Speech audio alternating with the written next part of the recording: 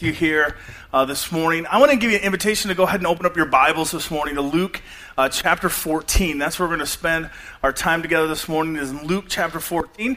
If you brought your own Bible, we'd love for you to have that in front of you.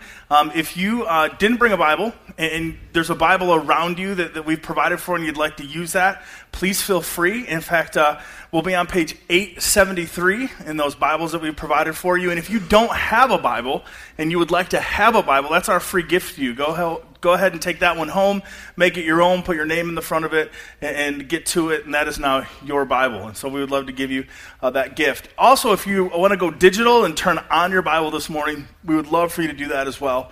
And we'll also provide all the scriptures for you up on the screen. Luke chapter 14, so we're going to be spending some of our time. Over the last couple weeks, we've been in a series called Dirty Laundry. Now, that's something that every single one of us has in common. We all have some dirty laundry in our lives. Now, how we deal with that dirty laundry is probably a little bit differently, although there's probably some things that we have in common. For most of us, we try to contain the dirty laundry, and so usually the dirty laundry goes in a hamper, or for some of you, it goes in a hamper that's hidden in a closet because the hamper tends to get a little bit full. Or when it's time to do the laundry, you take the laundry to the laundry room because you can kind of hide that while the laundry's in process, right? And the thing is when we have people over to our homes, we tend not to bring them into the laundry room because that's where the dirty laundry is being processed. Like, you've probably never invited anybody to your home and took them to the laundry room. In fact, you've probably never been invited to somebody's home and said, would you like a tour of the laundry room? And even if they said that, you went, no, I don't need to be in there. Well, what we've been doing every week is actually doing exactly that. We've been saying, let's get together over the next few weeks and take a look at the dirty laundry. And our hope has been that together we could kind of do the laundry every Sunday morning as we talk about some of the things that are really, really, really important to us as a church, what we would even call some of our core values. And what we've been talking about is those things, and then talking about how those things get kind of messed up or dirtied in our lives. And our hope is that we come together, so we worship Jesus and exalt his name, and then as we open up his word and we come before him, that he could wash away the crimson stain that's on our laundry each week. So this is all about him, and it's all about his word and all about what he does in our lives. And we started the series where Laura Thompson, our children's ministry director, spoke about getting into God's word, because one of our core values is growing people change. And we think there's something significant about getting into God's word and hearing his word and then doing his word. Last week we talked about Mary and Martha, and that we're a church that's a hard-working church. I absolutely believe that whatever God calls us to, that together we can accomplish that. That up to this date, there's never been anything that this church hasn't been able to accomplish by God's grace. And that's because I think we're filled with people who love Jesus and are also willing to roll up their sleeves and get to work and get stuff done. And I love that about this church. But what we saw as we looked at Mary and Martha is that sometimes we can be so busy doing things for Jesus that we forget to spend time with Jesus. And what Jesus tells Martha is that that time with him is something that no one can ever take from us, and it's the better thing. And what I want to talk about this week is church clothes.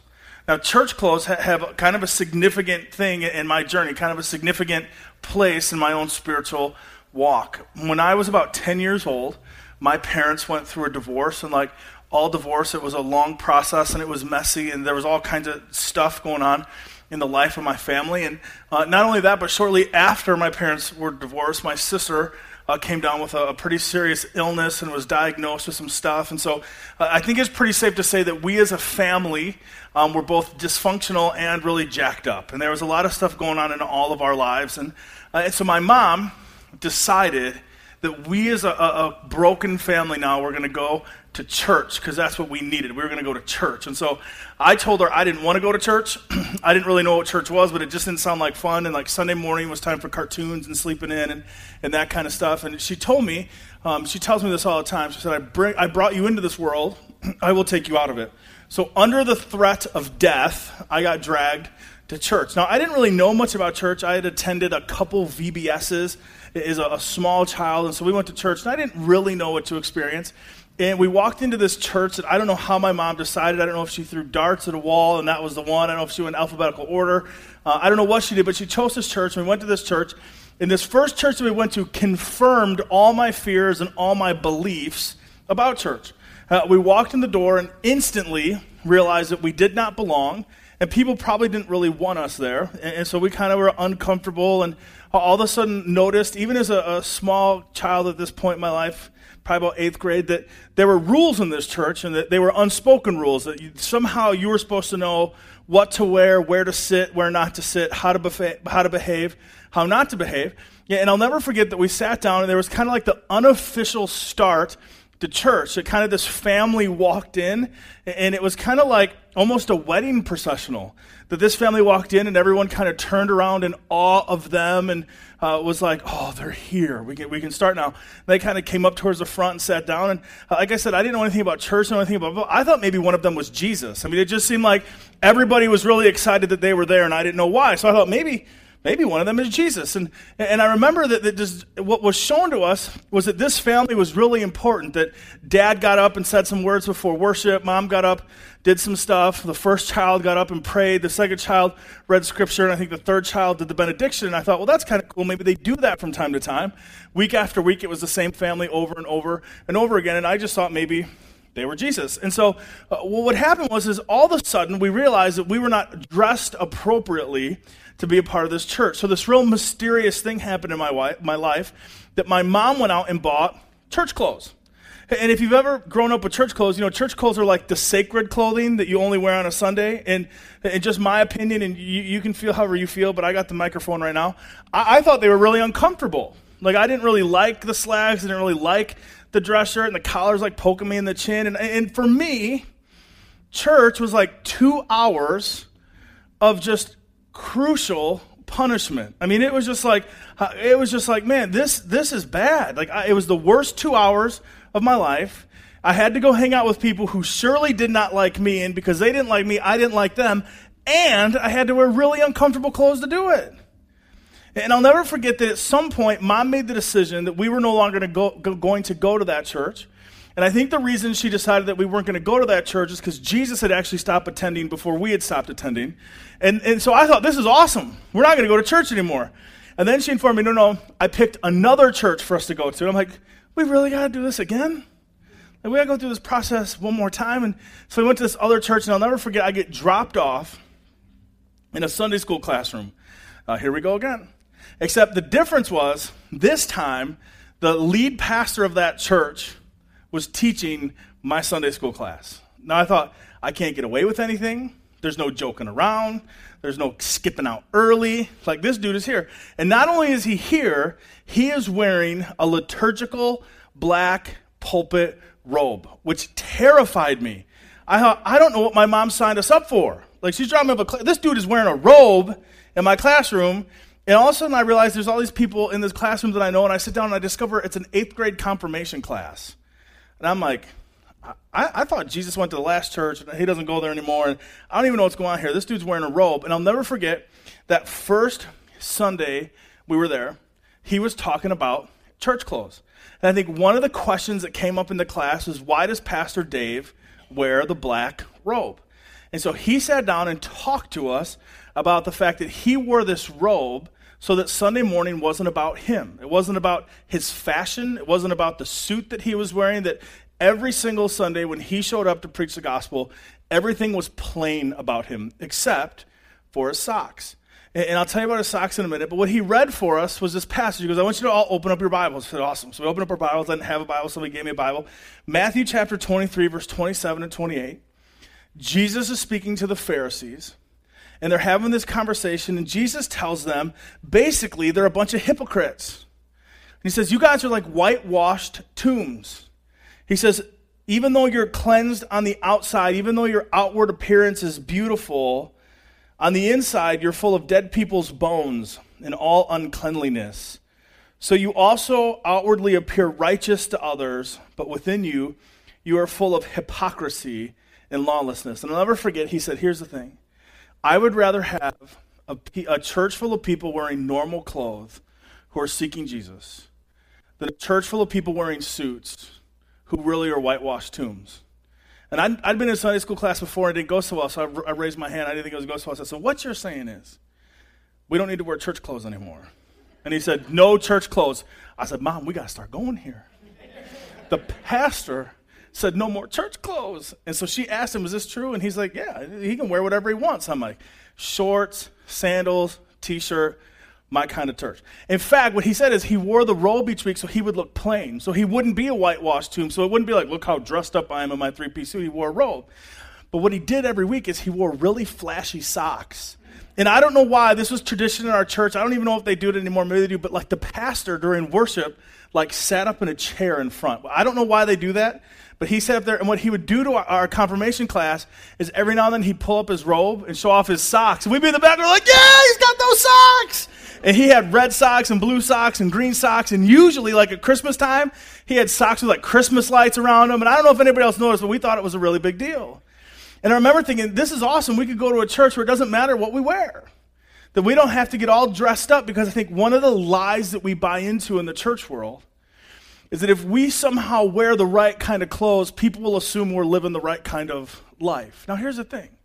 If you like to dress up for church, that's awesome. If you like to become comfortable at the church, that's awesome. Let's not believe the lie that the name brand on my pants and the name brand on your pants and the logo on my shirt and the logo on your shirt are really any indication of where we stand with God. In fact, I think what happens to us is we begin to believe that maybe what we wear and how we act in church has something to do with where we stand with God. In fact, I think, in just being very, very general, I think there's a few places people usually land when it comes to their participation in a local church. I think there's some people who become church attenders. And what they decide is that, hey, they're going to get plugged in and they're going to get to know some people. And the mentality becomes something like this. Hey, I'll get plugged into a church and I'll attend just enough. And somehow I am both saved by Jesus and growing spiritually if I attend just enough. And they become what we call church attenders. And some people would even talk about that. I'm an attender at such and such church. Now, there's a step up. You can graduate from church attender. And some people do that. They graduate from church attender. What they become is a religious person. And see, a religious person decides, hey, it's not just enough to attend. There's some unspoken rules that we're supposed to adhere ourselves to. So you walk a certain way, you talk a certain way, you do certain things. And the mentality is, I get saved and I grow closer to Jesus by the things I do and by the things that I do not do. I don't drink, I don't smoke, and I don't chew, and I don't date girls that do. And we become religious. And now there's other people that go a completely different route. And they go, hey, we're not just going to become attenders and we're not just going to become religious. They decide that they become what I call the nice guy or the nice girl. And you've met the nice guy or the nice girl. They show up and they're always bubbly and they're always happy. It kind of looks like they're always smiling. And even when they stub their toe, like rainbows and butterflies come out, which is not what comes out when you stub your toe. And what they think is, hey, I'll somehow get saved just by the way I treat people. And I go closer to Christ just based on the way I love people. And the nice guy and the nice girl think, well, if anything, I'm better than the religious person, because that person needs a little bit more sunshine and probably a little bit of Prozac. So they got the nice guy and the nice girl. And then maybe you have the worst of them all, and you get the social Christian. The social Christian is just like the social smoker, the social drinker. That Christianity is something they do when they're around that group of people. In fact, we live in a culture where 80% of the United States of America claim that they're Christian. And see, I would say the social Christian is someone that says, because I was born in America, and because I have a close family member that's somehow connected to a church, or I used to go to church, I'm somehow saved, although I'm not sure how. I know I'm going to heaven, but I'm not sure you're going to heaven. And that's the social Christian. You might even like the thing on Facebook that says 90% of you do not have the courage. Like, oh, I'm not like that one because I want to go to heaven. That's the social Christian. Now, my hope is when you hear that list, you're a little bit disillusioned. You go, I don't want to be any of those, because here's the reality. We don't really want you to be any of those either. And in fact, there's one that I left off, which I really think is the goal. In fact, this is what we pray for you. This is what we hope for you. This is why we pray and we toil and we work, is because this is what we want to see happen in your life. And no matter where you are, maybe you came here this morning kicking and screaming. This is what we desperately want for you. And maybe you've been following Jesus for years. This is what we desperately want for you. In fact, it's so important to us that it's one of our core values. And the core value reads something like this: we want to make disciples who make disciples. See, I think the word disciple is really, really significant. There's all kinds of things Christians call themselves. In fact, it gets kind of overwhelming sometimes. You ask somebody, are you a Christian? I'm not a Christian, I'm a Christ follower. Okay, that's awesome. I'm not a Christ follower, I'm a believer. Well, I'm not a believer, I'm saved. And you go, well, what are we talking about here? And so we've created all these different names, but I think we see within the confines of Scripture that the word disciple is really, really important and really, really significant. In fact, we'll put the scripture up on the screen. It's Matthew chapter 28, verse 18 to 20. If you've been around church, you've heard this before, that this is called the Great Commission.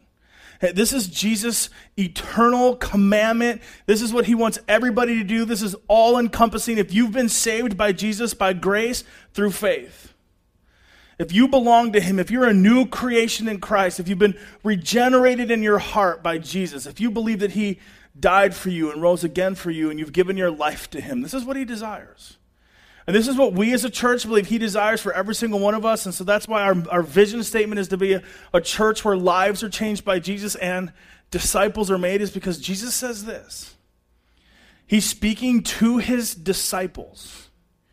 And he says, all authority in heaven and on earth has been given to me. Go therefore and make, what's the word? Disciples of all nations, baptizing them in the name of the Father and the Son of the Holy Spirit, and teaching them to observe all that I have commanded you. And surely, behold, I am with you always to the end of the age.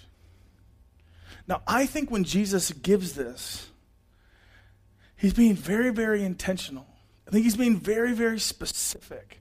I think he's being very, very clear. And see, there's all kinds of words Jesus could have used. Go into all the world to make converts. Go into all the world and make church attenders. Go into all the world and make nice people. Go into all the world and make social Christians who will like my statuses on Facebook. But what he says is go into all the world and make disciples. And see, what's alarming to me is this word disciple, this term disciple, isn't one that's always talked about in churches. And what happens is this, if we only talk about salvation, but we never talk about discipleship, we end up creating Christians who love Jesus and follow Jesus until they run into some uncertainty or a little bit of opposition in their lives. And see, I think it's really, really important for us to understand what the term disciple means. Because the word disciple is foundational to our lives if we want to follow what Jesus said in Matthew chapter 28. And this is one of the things that's really, really interesting. Is in Scripture, every disciple of Christ is a believer, but not every believer is necessarily a disciple. That you and I have a decision we need to make on how we'll follow Jesus. In fact, Oswald Sanders, who's a theologian, Christ follower, he wrote some really great devotionals. This is a line from one of his devotionals. He said, a disciple is simply a learner. The word comes from the root that means thought accompanied by endeavor. So a disciple of Christ can be defined as a learner of Jesus who accepts the teaching of his master, not only in belief, but in lifestyle. That a disciple is someone who says that Jesus, first of all, I see you as a master. I see you as authority in my life. And so what I need is a word from you. And when I get that word from you, what I want to do is I want to do it in my life. I want to hear from you so I can do what you're telling me to do, that your teaching would be lived out in my life. Because I believe in you, because I trust you, and because you're an authority over me. And see, sometimes the reason we have so many people who don't choose to take these next steps on their journey is because I think Billy Graham said it best. He said, salvation is free, but discipleship will cost us everything. And the reality is that salvation happens in a moment, but discipleship is a process that takes place for a lifetime. Salvation is something that God does for you. Discipleship is something you do with God. In fact, the reason I want you to open up your Bibles to Luke chapter 14 this morning is because I believe what we all need is to hear from Jesus this morning. And in Luke chapter 14, Luke tells us the story in his gospel of Jesus traveling on his way to Jerusalem. And what we know is that Jesus is traveling to Jerusalem because he is going to die on the cross. In fact, right away what we're going to see in Luke chapter 14 is Luke tells us that Jesus is surrounded by a big crowd of people. And what most people believe is that the reason that he's surrounded by so many people is because there's all kinds of people traveling to Jerusalem for the Passover meal. And if you've been around church a long time or you grew up in Sunday school, you know the Passover meal is what we call the Last Supper. Jesus has the Passover meal with his disciples, and it's how we celebrate communion because he breaks the bread and he gives them the wine. So Jesus' death on the cross is only days away. And what happens is back in those times, if you were traveling, you try to get in a group because there's safety in numbers. And I think Jesus not only had the safety and number things going, but I think people heard, hey, Jesus is on his way, and we can be a part of that group. And so more and more people started surrounding this group of people around Jesus. And what happens is people are beginning to make up their minds about Jesus. They're hearing his teaching. They've heard about his miracles. And I think there's this movement happening where people are going, we're going to follow him. We're going to follow Jesus. Let's follow Jesus into Jerusalem because he's the Messiah. He's the one. We believe in him. And don't miss this next part. Because I believe out of love for those people, Jesus has an extremely hard conversation. There's all these people going, yeah, Jesus, we believe in him, and we believe these facts about him, these things about him, and we're going to follow him. And Jesus turns around and says, hey, for those of you who are thinking about being my disciples, here's some things you need to think about. Like, don't just make this decision on a whim. Don't just make this decision on the way to your Passover meal. In fact, what he says is there's a couple things that you need to consider. And I believe that out of love, out of compassion, out of mercy, out of grace, Jesus says very, very hard words to these people. And I think that same Jesus, out of that same love and that same mercy and that same grace, has some very difficult words for us this morning. And the reality is, if I didn't love you, I wouldn't share these with you. Because sometimes what you and I need are hard words. Because hard words sometimes create a soft heart. Hard words penetrate sometimes the most stiff, most hard areas of our hearts. And if we only hear soft words, sometimes those soft words never penetrate our hardened hearts. And so Jesus in Luke chapter 14 begins to address the crowd, just like I believe he'll address us today. And this is what Luke chapter 14 verse 25 says.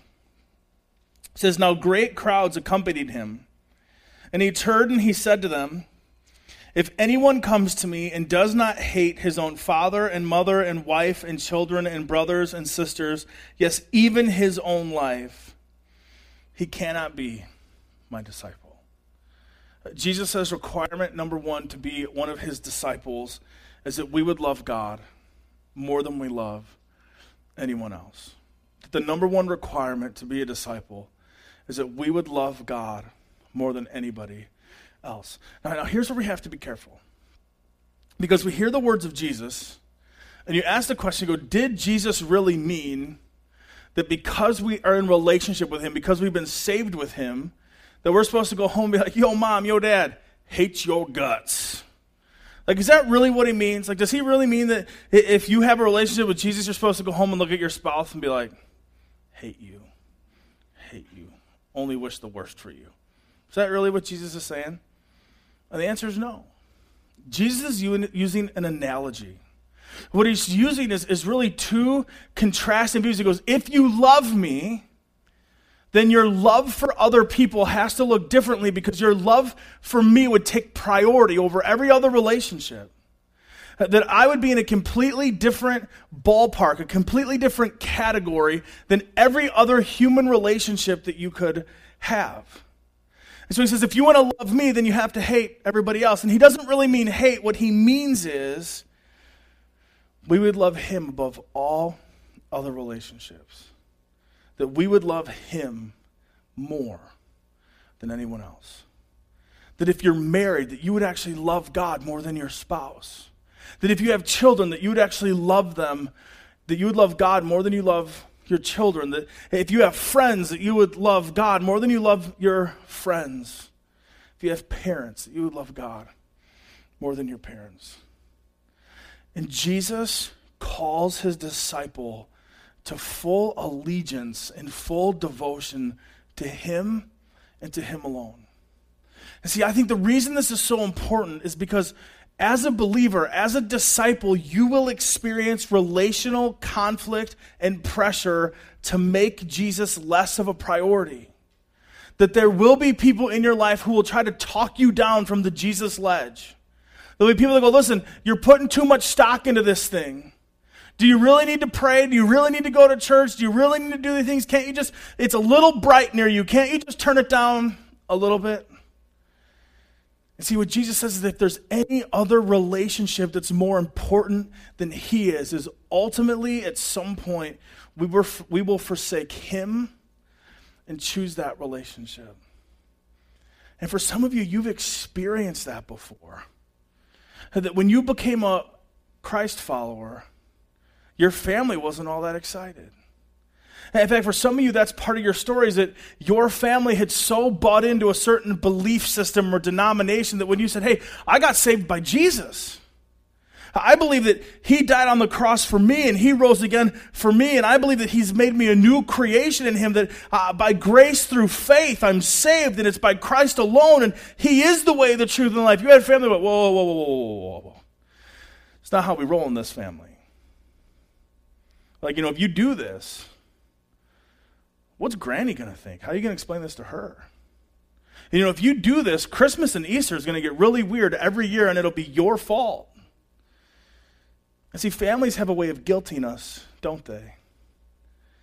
And Jesus goes, listen, I've given you a command to honor your mother and father. But you need to love me more than you love them. And maybe for some of you, that's your story, is that when you got married, you both believed the same thing. And then at some point, one of you became a believer. Let's say it was you because you're here this morning. The other one didn't. The other one's going, do you really have to do all this stuff? You really need to go to church all the time? You really got to pray before every meal? Like, do you really got to read your Bible? How come we don't do the things we used to do? Because of Jesus? And you go, yeah. And maybe it even gets to the point where your spouse comes to you and goes, you know what? If you don't give up on this Jesus thing, I'll divorce you. And I think according to Luke chapter 14 and other scriptures, our response would be, hey, I don't want to be divorced. I love you. I made a commitment to love you till the day that I die. But if you make me choose you or Jesus, Jesus wins. Every single time. And isn't that what happens with friends?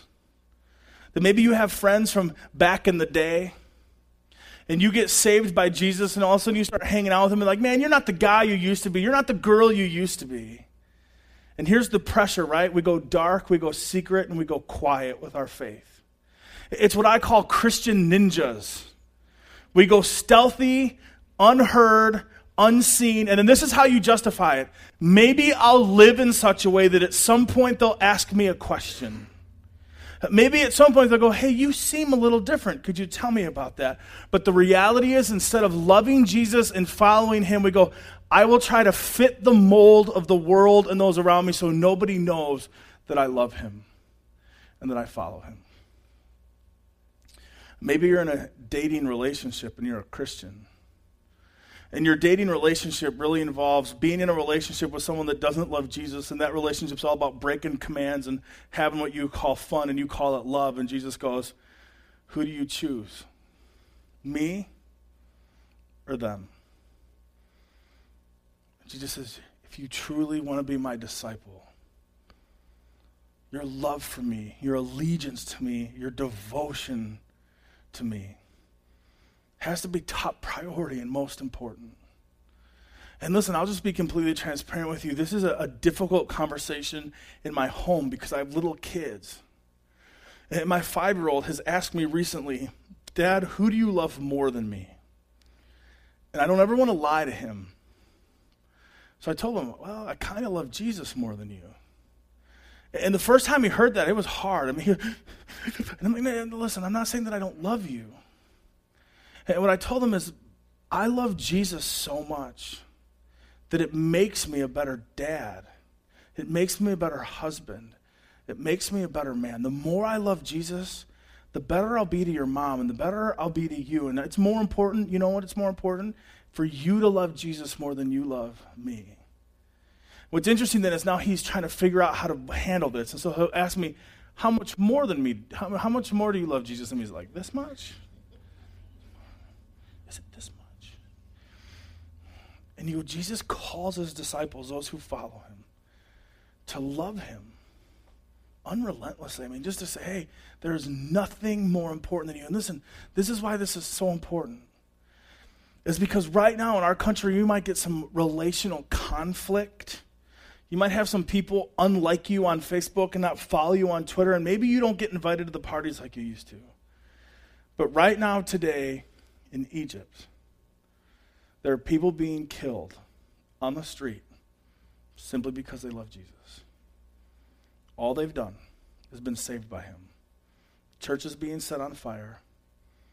Families being murdered because they love Jesus. And in some cultures, it is a death sentence to become a Christian. And Jesus said, would you be willing to follow me if it cost you your life? Who would you choose over Jesus? Who are you choosing over Jesus?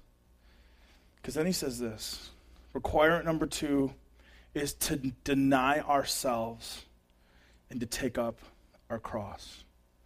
Luke chapter 14, verse 27, whoever does not bear his own cross and come after me cannot be my disciple. Now, one of the things we have to remember about Luke is not a first-hand witness. What Luke tells us in the open paragraph of his gospel is that he's a friend of Paul. He knows Paul really well. But he's been hired as by his friend Theophilus to be an investigative reporter. That he's supposed to collect all the data and do all the interviews, and his letter is actually the Gospel of Luke is his letter back to Theophilus saying, after all the interviews, after all the facts, doing all this is what I believe to be true. And I imagine what happens in Luke 14 is he had to get somebody that made it all the way through the whole process to know what Jesus kept saying. But I got to imagine that every time Jesus made one of these statements, people checked out. Hey, Jesus, we want to follow you. Hate your mother, your brother, your sister, your spouse. See ya. We'll go with that group. Jesus goes, hey, wait, maybe you didn't hear it. Not enough of you walked away that time. If you want to follow me, bear your cross and come after me. And if you're unwilling to do that, you cannot be my disciple.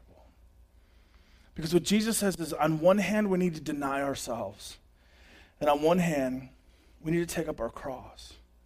What it really means is not only are we supposed to love Jesus more than we love other people, but we're supposed to love Jesus more than we love ourselves. And we do a pretty good job of loving ourselves. We do a pretty good job of taking care of ourselves. That's when Jesus gives us the first commandment, love the Lord your God with all your heart, with all your soul, all your mind, all your strength. And the second is this, love your neighbor as yourself. Jesus goes, you take pretty good care of yourself. If you would take the same amount of care you take about yourself to other people, the world would be a better place. Because we love ourselves. See, part of following Jesus is not only do I love you more than I love all these relationships, I love you more than I love myself. C.S. Lewis once wrote this about worship. The real test of being in the presence of God is that you either forget all about yourself together or you see yourself as a small, dirty object. It is better to forget all about yourself altogether. But when we come before him, I go, listen, when we see him for who he is, we're forced to see us for who we are. And I don't know how you stand before a holy, holy creator God who sent his son to die on the cross for our sins and go, don't I look good? Don't I look awesome?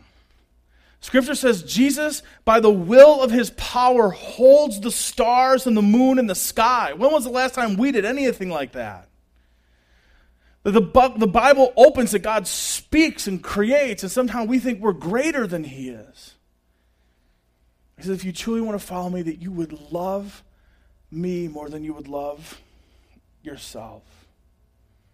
That, see, a piece of this would be that you and I would give up this illusion that we have about our lives, that we control our lives, that somehow we make plans and we set goals and we can control everything. In fact, that's what Jesus says in Luke chapter 9, verse 24. He says, for whoever desires to save his life will lose it. But whoever loses his life for my sake will save it. Jesus goes, listen, you know what happens is we try to predict our lives and we try to save our lives. We try to enrich our lives and we do it by our will and what we want and by our 10-year plan and what we hope to accomplish. And he goes, if you try to save your life by your will and your plan, surely you'll lose it. He goes, but if you would give over control, if you would see me as your master, if you would put me in authority, if you would hear my commands and do them, then surely you would save your life. See what Jesus says when he says that we should take up our cross and follow him? He asks the question, how much should we really mean today when we sing, I surrender all? Right, because that song was awesome. The worship team rocked that song. And we get up here and we're like, I surrender all. I surrender all to Jesus. And because Jesus attends Meadowland Church, he's in the back and he's like, you say all? You're like, okay, let me try. Oh, some to Jesus. He's like, did you say some? A small percentage. Lord, please don't correct me again. I'm trying to do better than I did yesterday. And see, where in the Bible do we ever see that Jesus said, I died for a percentage of you? Where did Jesus ever say, hey, if you let me be your autopilot or your co-captain? And the question is, have we really surrendered to him? Have we really come before him and said, it's not about me. It's not about what I want, but it's about you. A.W. Tozer, who's a theologian, he wrote some really great devotionals like My Utmost for His Highest. He says this, in every Christian's heart, there is a cross and a throne. And the Christian is on the throne until he puts himself on the cross. If he refuses the cross, he remains on the throne. Perhaps this is at the bottom of the backsliding and worldliness among gospel believers today. We want to be saved, but we insist that Christ do all the dying. No cross for us, no dethronement, no dying. We remain king within the little kingdom of man's soul and wear our tinsel crown with all the pride of Caesar. But we doom ourselves to shadows and weakness and spiritual sterility.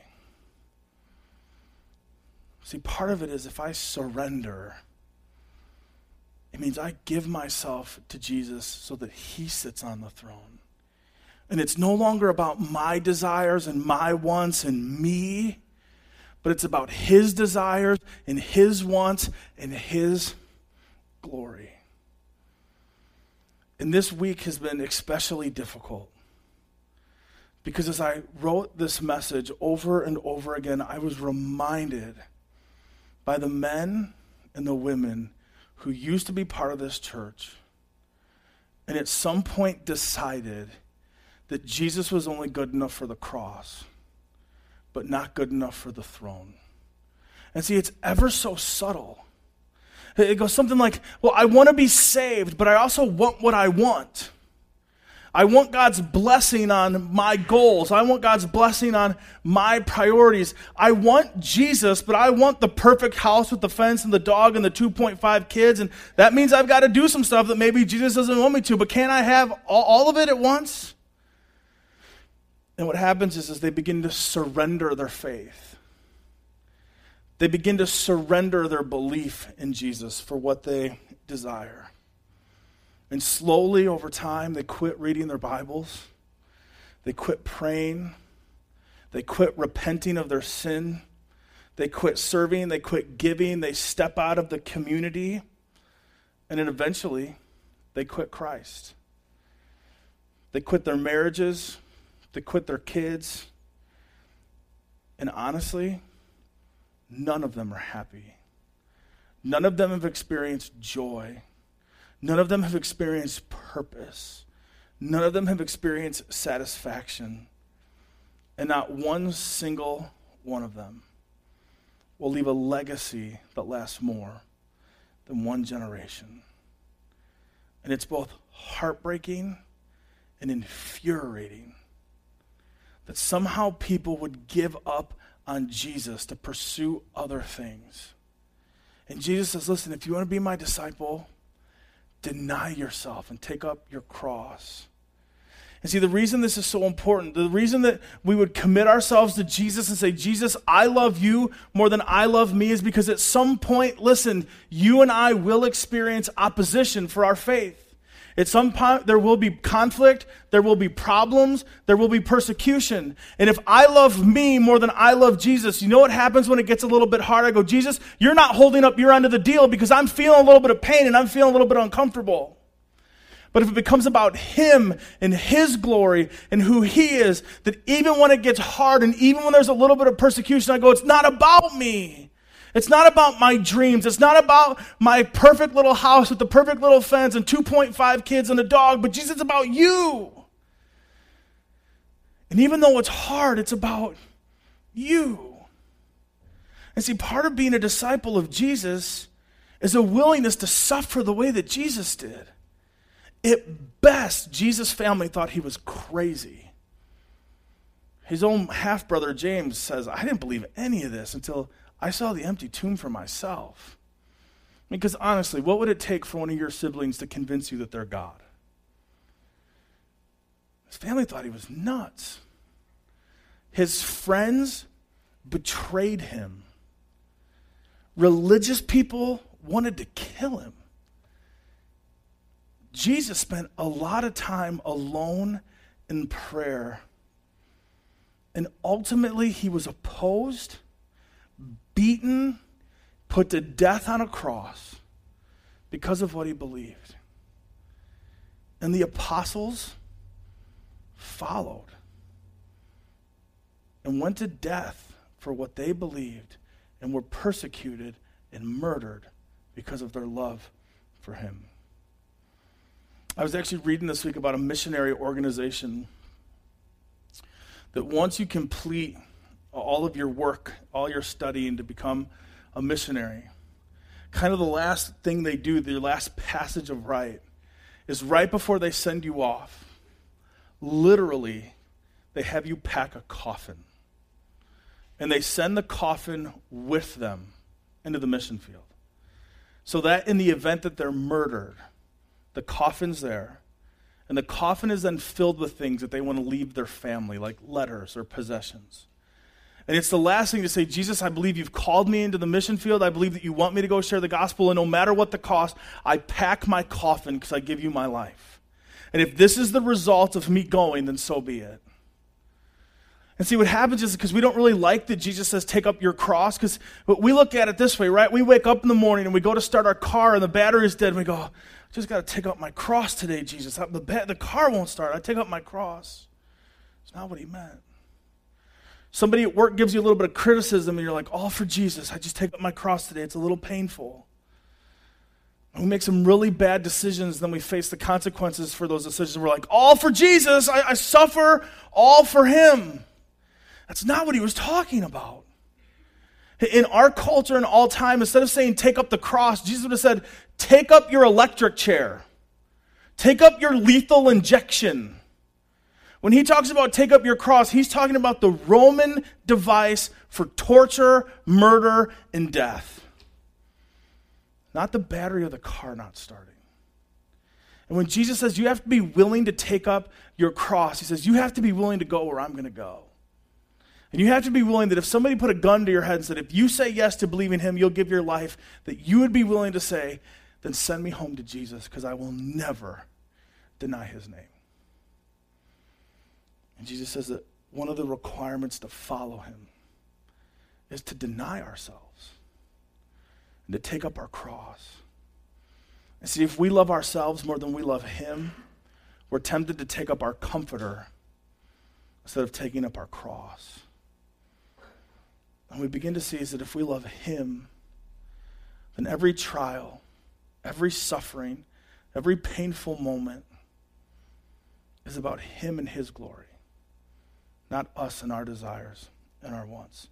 The third requirement to be a disciple is this: disciples don't give up. I love this one. Disciples don't give up. Luke chapter 14, starting in verse 28. For which of you, desiring to build a tower, which, by the way, building a tower sounds awesome. We should do that sometime. A tower would be awesome. For which of you, desiring to build a tower, does not first sit down and count the cost, whether he has enough to complete it? Otherwise, when he has laid a foundation and is unable to finish, all who see it begin to mock him, saying, this man began to build and was not able to finish. She said, listen, my disciples finish. My disciples finish. They allow the good work that I began in them to come to completion. And that my disciples understand their conversion, the moment they believed, is the beginning. Discipleship is all of life. And then when they will die, and when they die, they will be with me in heaven, and that's the beginning of eternity. And that's kind of how it goes. That you and I have a choice to live this life for him. And Jesus, consider the cost. And Jesus is making this really clear up front, that this is a lifetime commitment. That this is a Jesus not just for today. Not just because the environment in church was so good that I want to believe in you. Not because the music was so moving. Not because that prayer was so good. But because I believe in you, because you saved me by grace through faith, I believe you are the way, you are the truth, you are the life, that no one comes to the Father except through you. And because I believe that, I give you my life and I give you all of it. So we live in a culture where we take the easy way. We want the road of least resistance. And Jesus says, if you follow me, it's a road of hardship and difficulty. It will be hard. Much like getting married is easy. Like, you can go to Vegas and be married by 6 o'clock tonight if you really wanted to. Getting married is easy. But staying married and having 50, 60, 70 years of joyful marriage, that's hard. Making babies is fun. Raising babies is hard. Getting saved can happen in an instant. But discipleship will cost you everything. And see, for some of us, maybe there's this wrestling because somebody told you, if you would just believe in Jesus, he would fix everything. Like, Jesus makes everything better. He'll turn over all the bad things that are happening in your life. The sun will shine brighter. The grass will be greener. The flowers will smell better. You'll never get sick. You'll have all prosperity. And if you just want Jesus to get involved in your life, you just raise your hand and you say yes to him, and then Jesus now becomes your manager, and he manages all your life so that you'll be happy. And you're like, well, who doesn't want that? And you say yes to him. But what Jesus says is it's about a commitment. It's about allowing him to start a work and then to continue a work in your life. And he goes, okay, maybe you didn't get the tower one. So he says, or what about a king? Going out to encounter another king in war will not sit down first and deliberate whether he's able with 10,000 to meet him who comes against him with 20,000? And if not, while the other is yet a great way off, he sends a delegation and asks for terms of peace. So therefore, any one of you who does not renounce all that he has cannot be my disciple. It says requirement number 4 is to forsake all that you have. And Jesus says, let me be really clear about this. Not only to love me more than you love other people. Not only to love me more than you love yourself. Not only are you willing to suffer like the way I suffered. But what you ultimately say to disciples, not only is Jesus the Messiah of my life, not only is he the Lord of my life, not only is he my Savior, but he's the source of my identity, the source of my security, and the source of the satisfaction I have in my life. That I'm no longer a consumer looking for the next thrill and the next high, and I need this and I need that to feel like I'm complete. That rather that Jesus is that for us. And Jesus isn't saying, hey, you have to sign a commitment to be poor. He's not saying you can't have anything. What he is saying is, wherever you get your source of pleasure, wherever you get your feeling of security, wherever you get your source of identity, ultimately that's God for you. And whatever you get those sources of identity, security, and pleasure are ultimately the things that you'll worship. And ultimately the things that you allow to take first priority in your life. And Jesus goes, if you follow me, forsake all things.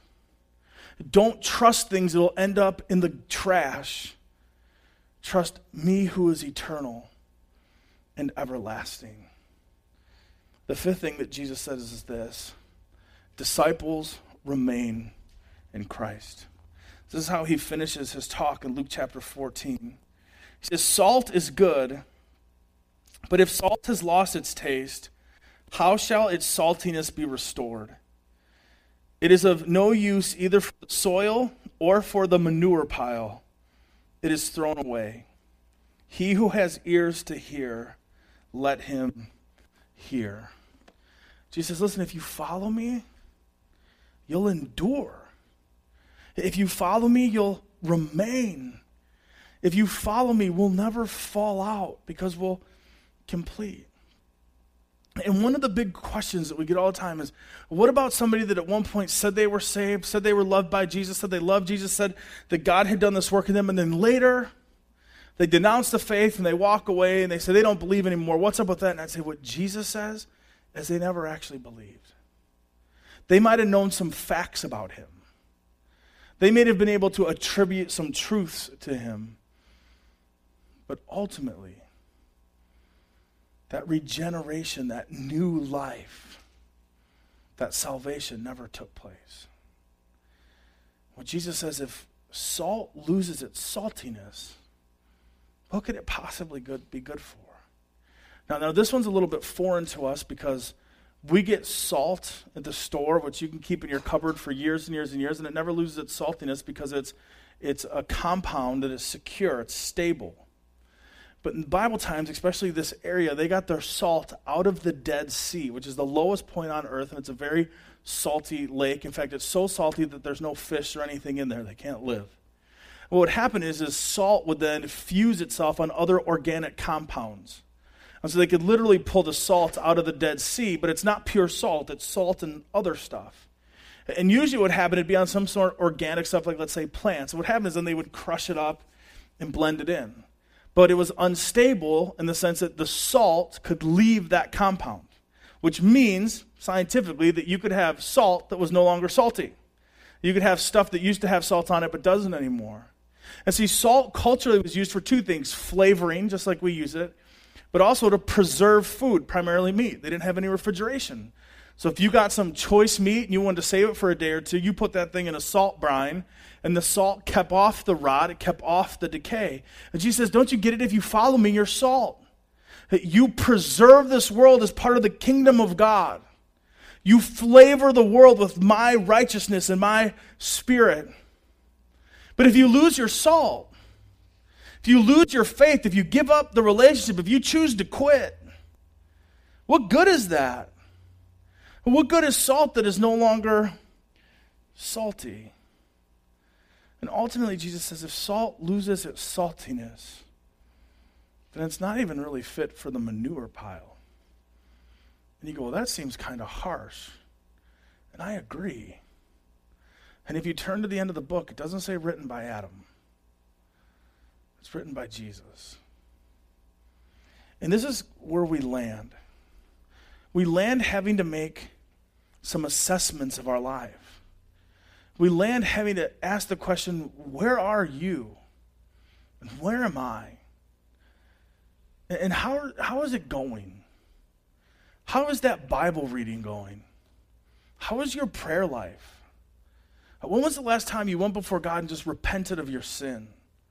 Where's your spirit-filled zeal and devotion? How's your giving?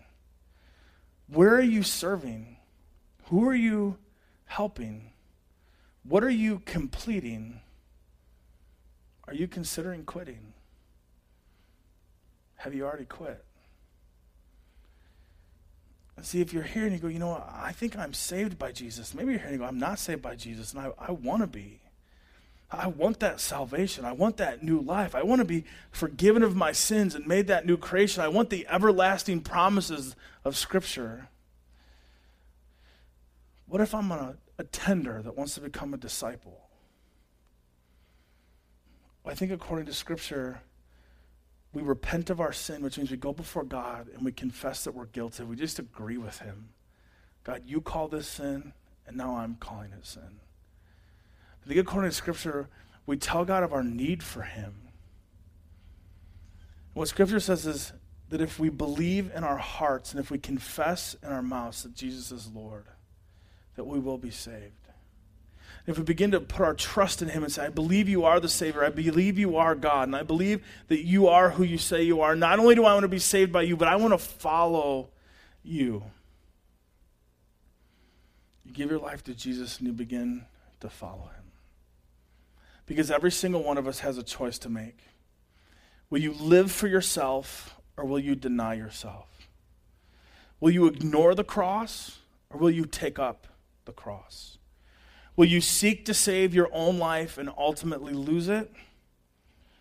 Or will you lose your life and ultimately find it? Would you seek to gain the world or would you seek to forsake the world? Do you want to lose your soul? Or do you want to keep it? See, only you can make the decision. But at Meadowland Church, we're about seeing lives changed by Jesus and disciples made. And our hope for you and our prayer for you and the reason that we do everything we do is because we want to see disciples made who would love God so much that they would want to see more disciples made. Let's pray. Father God, we come before you this morning. God, we admit that the words of Jesus are hard and difficult this morning. God, we come before you and we just confess what we know. We believe that you are who you say you are. We believe that you are the author and the perfecter of our faith. Jesus, we believe that you are the only way, that you are the way, you are the truth, and you are the life. We believe that you are the Messiah, that you came and lived a holy, perfect life, fully God, fully man. And even though you were innocent, even though you knew no shame, you went to the cross and took my shame and my guilt. And that when you died on the cross, you died in my place for me. And we believe that you died and rose again, conquering Satan, sin, and death, so that all the world would have an opportunity to be saved by you, to put their trust in you, and to live a life of abundant love and abundant living. Not just in heaven, but also here on earth. And God, it seems like it would just be too simple today to throw up a hand in the air and say, I'm all in for Jesus. So God, what I pray is that you would send us your Holy Spirit, Lord, just as you promised, that we would comprehend and we would contemplate your words this morning. And God, I pray that there would be those of us here this morning who say, you know what, I'm in. I want to consider the cost, and I'm in. I want the salvation. I want the life. And Jesus, I give you all of me, and I'll take one step at a time to follow you and be your disciple. And God, we believe that you would do that you would call people to yourself for your glory and for their benefit. So that's what we ultimately pray this morning, God, that you would change lives, that you would call people to be your disciples, and that you would awaken our hearts, that you would awaken our minds, that you would awaken our souls to you this morning, that, Jesus, we would have the next few moments to respond to you.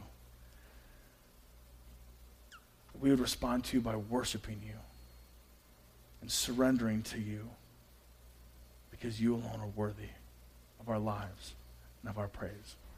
Jesus, in your name that we pray. Amen. Here at Meadowland, we consider giving a part of our worship time. So in a few minutes, the usher